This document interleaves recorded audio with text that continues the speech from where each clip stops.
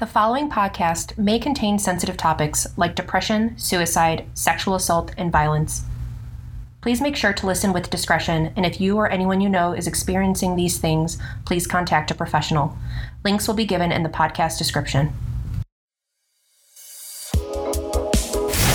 Don't worry, I am border fine. Fuck.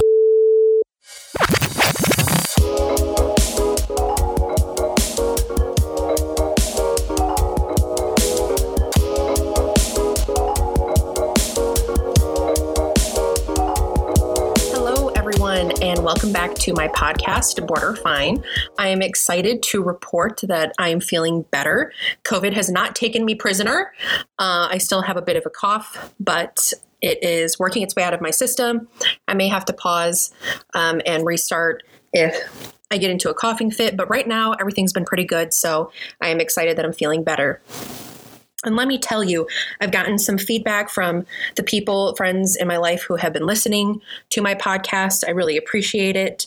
I think that I am actually going to have guests on here. So I plan to have two cousins and maybe potentially some professionals.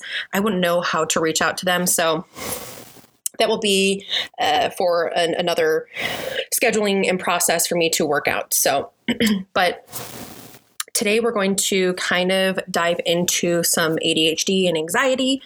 And let me tell you, today I'm pretty border fine. I've actually had a really productive day. So hopefully I can get through this and not get my attention pulled away and be able to follow my train of thought. So kind of something that I wanted to address is that the kind of construct that I've been going with this podcast is kind of bringing you through a timeline. And this portion may not be as thorough as of a timeline because there's a lot of information to get into. And like I said, this is a recent diagnosis. So there's a lot of stuff that I'm learning about myself that is in fact a result of anxiety and ADHD. So I may skip a little bit, but I kind of just want to get into how I now, realizing that I have ADHD, how it presented itself when I was younger. So the biggest thing is that being a young kid and an only child, it was kind of very easy for me to pick up things and do things on my own. So my social interactions were limited unless I was seeking out those relationships. As a kid, I often would hyperfixate on things that I really, really found interest in or wanted to do, but I would get bored pretty easily. And a common phrase that I heard from a young age from my mother is jack of all trades and master of none. I would pick up skills really easily, but I would never try to go beyond mastering them because once I got a quick grasp of it, I didn't feel challenged. I didn't push through. So that definitely translated into quite a few different attempts at sports. I tried gymnastics. I did karate. Obviously, I played volleyball. I don't know why that's obvious to you. To my friends, it will be obvious. I am very tall. I'm 5'11". And I played the flute, I played piano, I played guitar. I really just tried to get my hand into everything because I would find an interest and I would have to try it. And for the most part, I did really well. But like I said, I never mastered a lot of those skills because I would get bored so easily. So that kind of, now looking back, I've realized that is something that is kind of a theme for ADHD. And those immediate needs and urges to attack a specific skill, I would hyperfixate on. And so that was kind of something that I've pieced together and I've realized could be part of that. Another big one that sometimes can be both an autistic, anxiety, and ADHD trait, so they're kind of a bit interchangeable with some of the symptoms, is I had a lot of sensory issues. Food textures were huge. I was pretty much from an early age a human garbage disposal. I really wasn't picky when it came to taste, except for textures. So beans and peas were a big deal for me. They're kind of still a big deal now. I don't like the graininess or that kind of just irks me. Certain fabrics were a huge problem for me. I would have My family tried desperately to make me a girly girl and put me in these frilly, ridiculous dresses and tights. And I would throw some fits because of the textures and how they would feel, especially the seams of tights on my toes if they weren't aligned right, even some socks. That was always something that would just send me into these fits of rage or frustration. And that definitely can have, that's a symptom that can span across a couple of disorders, but that was definitely a big one that clued me in, realizing that later in my life.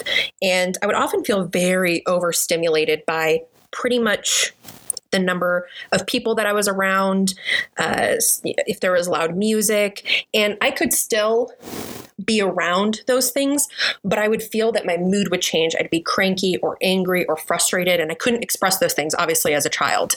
So in high school, some of those things you kind of modify. You create these workarounds, and they call them masking. So in high school, some of those things kind of dropped off.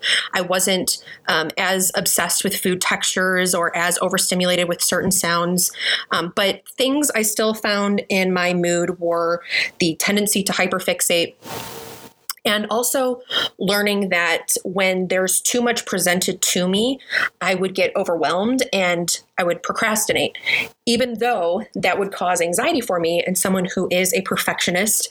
And perfectionism, sometimes used interchangeably with OCD, but I was a perfectionist and I would then have also OCD tendencies that would cause compulsions that would make it hard for me to progress and do anything further in an assignment or in a project, schoolwork, chores, because it would bother me so much and would take me so much time. So I learned in high school to create these very specific routines in order to handle different types of stimuli.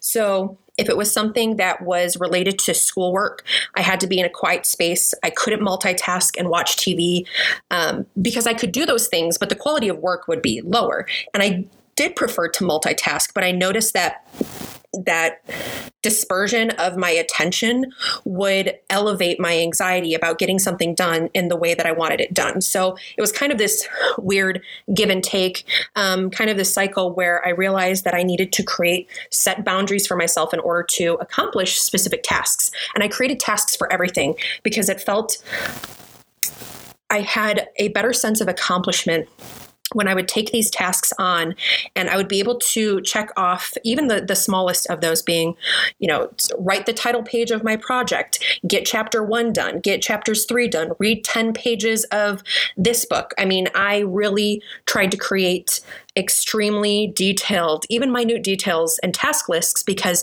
that was what would drive me. So I would fixate on those tasks. I would be able to do multiple tasks, and then I would also be able to focus all of my energy into those tasks. And aside from schoolwork, there are other ways that this also impacted my life.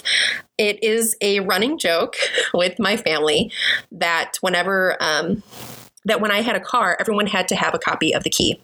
Now, I had an older 94 Mazda Navajo. It looks like a Ford Explorer. And I didn't have a key fob, so I had a physical key. And my whole family had to have one because I think junior year, I locked myself out of my car at least 8 times. And I had my keys on a lanyard. And my problem with processing a lot of things at once, and if I felt rushed, and if I didn't take the time to be able to check off the items that I had with me, I would forget. So kind of like that absent-minded nature. And I often would do it in times where I would be meeting up with friends who were like excited to see me. They'd hop out of the car. They'd want to give me a hug. They're like, Jessica, come on, let's go to the movies, or we're heading into the mall. And there was always this very frenzied, frantic excitement when you got to hang out with friends, especially when you get to drive your own car and you kind of have these new responsibilities and exciting moments in your life that you, especially someone like me, where you're having all of these different stimuli and you can't focus.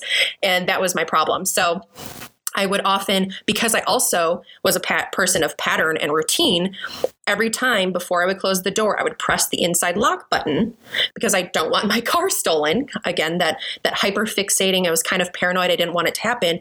And I had a process where it's turn off the ignition, pull the key out. I have my key in my lanyard in my right hand. I open my door, grab my purse, grab my wallet, and then press the lock button because I didn't have a key fob. Well, often the step that would be forgotten is I would turn the ignition, let go of the key, grab my purse, grab everything, lock the door, slam it shut, and keys are still in the ignition.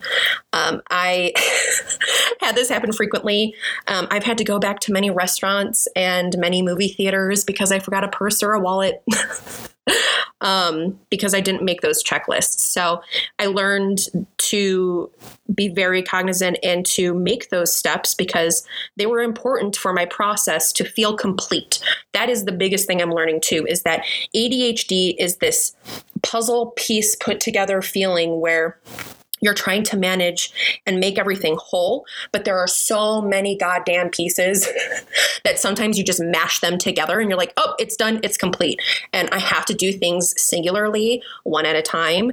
And even though I think I'm fairly good at multitasking and I can in a controlled environment, it's served me quite a detriment if I rely solely on that. So I coped throughout high school.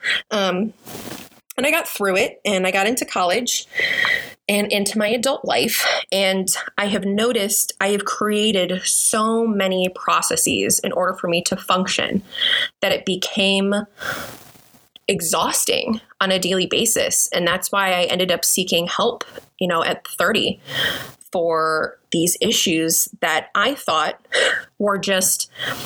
And I don't want to fault my family or my mother, but when I would forget something or not do something, it was attributed to being lazy and procrastination. I don't find myself a lazy person because I am always active. I do always try to have hobbies and keep myself busy. But when you forget things or don't do things, it gets... The perspective from the outside viewer is that it wasn't done because you didn't want to do it or it wasn't important enough.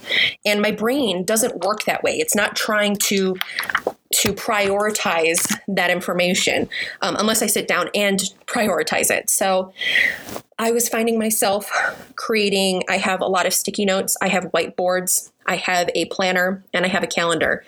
And I created a system where things that are overarching throughout the month, those are on my whiteboard. Things that I need to do right now would be sticky notes.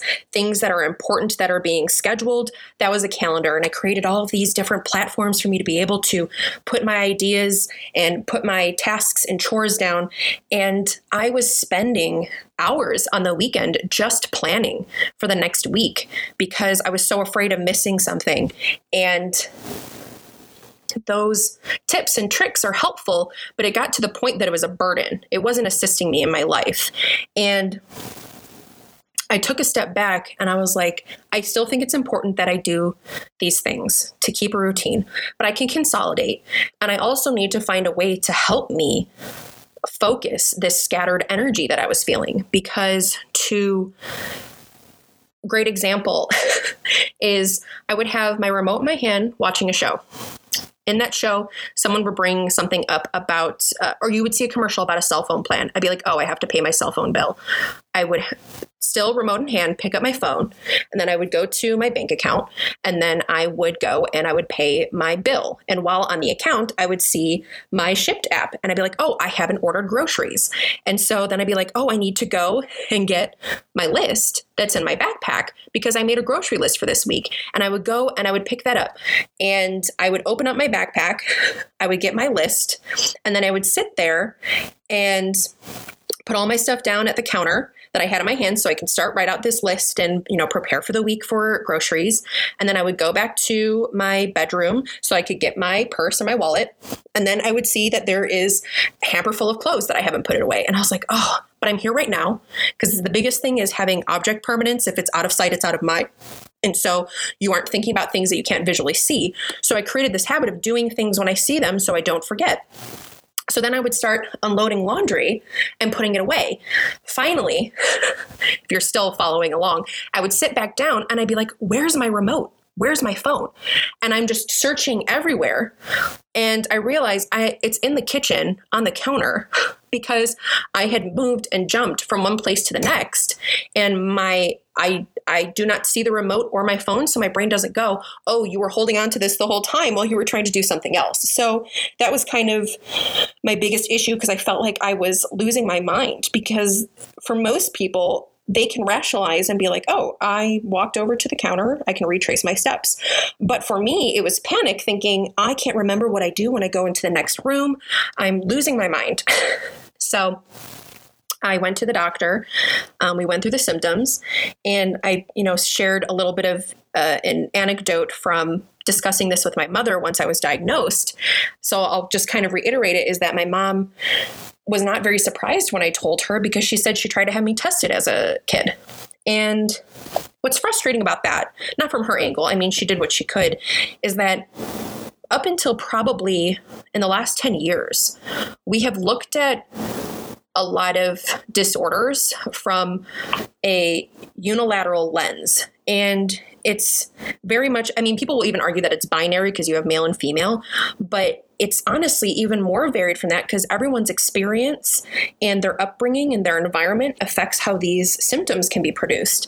So boys were predominantly diagnosed in the 90s and early 2000s with ADHD because they had extreme examples and honestly very similar symptoms as other boys. And from a cultural standpoint, that is somewhat accurate, only because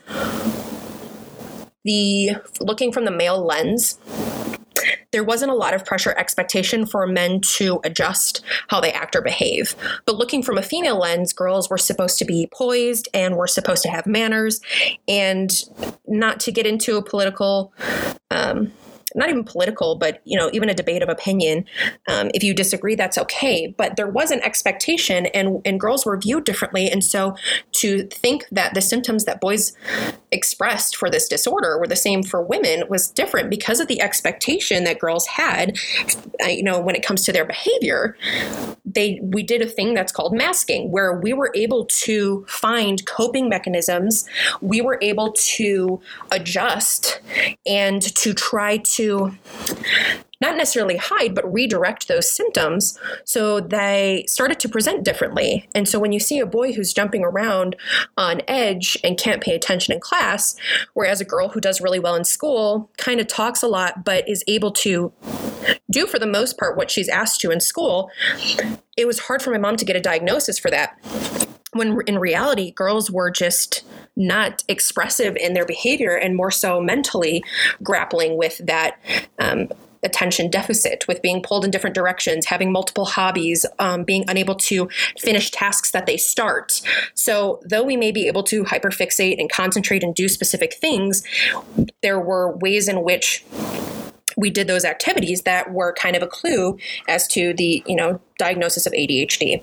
So now as an adult and being on medication, I have been able to still work within the boundaries that I've created for tasking, scheduling, routine, but it doesn't exhaust me and it doesn't take me as much time or as many tips and tricks to work around the disorder. So for me, medication has been able to help me stop viewing tasks as needing to be done immediately or when they are in sight. I'm able to better prioritize.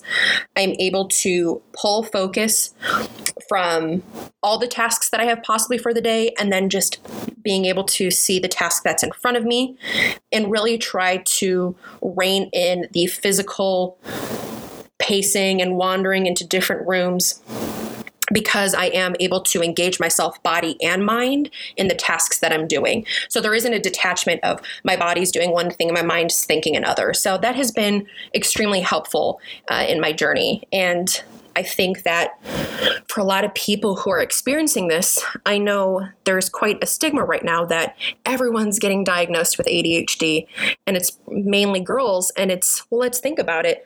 All of the younger girls in the last 30 years who have not been properly diagnosed are just being diagnosed now. So it's not necessarily an influx that so many more people have it. It's more so from a statistical standpoint that we are finally able to record the existing people who have ADHD. So that's kind of been my journey with it. It's still ongoing, and there may be more that I talk about throughout my podcast about how this has affected me or impacted me.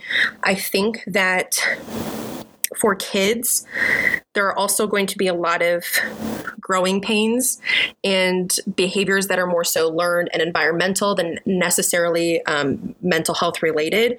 But I don't think it hurts to be screened. And I think that's very important. Is screening is always the first process for anything that's going on that you think, and even physically too, but mentally that's going on with you, and just asking someone and presenting those things. I don't think it's viewed as being hypochondriac just because you think you have something and you go to a psychiatrist or psychologist to be diagnosed, and then you don't have that. It's a little less invasive than it is physically going through testing. So I think it's important because these are not physical ailments and we can't see them. We can't physically see what our brains look like and know what happens. And we do need the assistance of medical professionals in order to diagnose them. So I don't see a problem in reaching out and, learning more about mental health and what affects you. And maybe you don't have it, but I think that reaching out to someone and, expressing how you feel, how it's impacting your life, that's very important. So the good old same disclaimer that everything that I'm going through is somewhat unique to me. You may experience the same things. It's not a diagnosis of your own conditions. However, it can help you and lead you to a diagnosis if you feel that you are experiencing some similar things. And if you don't feel comfortable with the decision of a provider, you can always seek someone else. I think that getting second opinions is important for any aspect of your healthcare. And I hope that the opportunity to be able to discuss that with a professional can either open your eyes to other avenues that you're experiencing in your life, in your mental health awareness, and open a dialogue to discuss other things, because I don't think anyone should be discouraged if they think they found an answer to their problems and they don't get a diagnosis that they agreed with or that they researched. But I think it should give an element of trust to be able to talk to your professional, your healthcare professional, and still continue to understand, to talk, to evaluate the things that you're going through that are impacting your life. So I really appreciate all of the kind words that I've heard from the people who have been listening. I hope that if there is anything that you can glean from the topics that I'm discussing is how important it is to verbalize and to vocalize how you're feeling. And if you don't have someone to talk to, then reaching out to a professional can definitely help, maybe even a journal. You can kind of separate the voice in your head from yourself as well as a person who's helping you. So writing down your thoughts and your feelings and then reading those out loud, you can kind of take a different perspective and hear how you're thinking and be able to provide better insight on your next steps. So I hope that everyone who is listening is kinder to themselves, learns that their mental health is important and needs to be taken care of, and has a really great rest of the week. I will update you guys if and when I plan to have guests on. I will make sure to put a note in those podcast descriptions. And otherwise, I hope you guys have a great rest of your week and tune in on Thursday.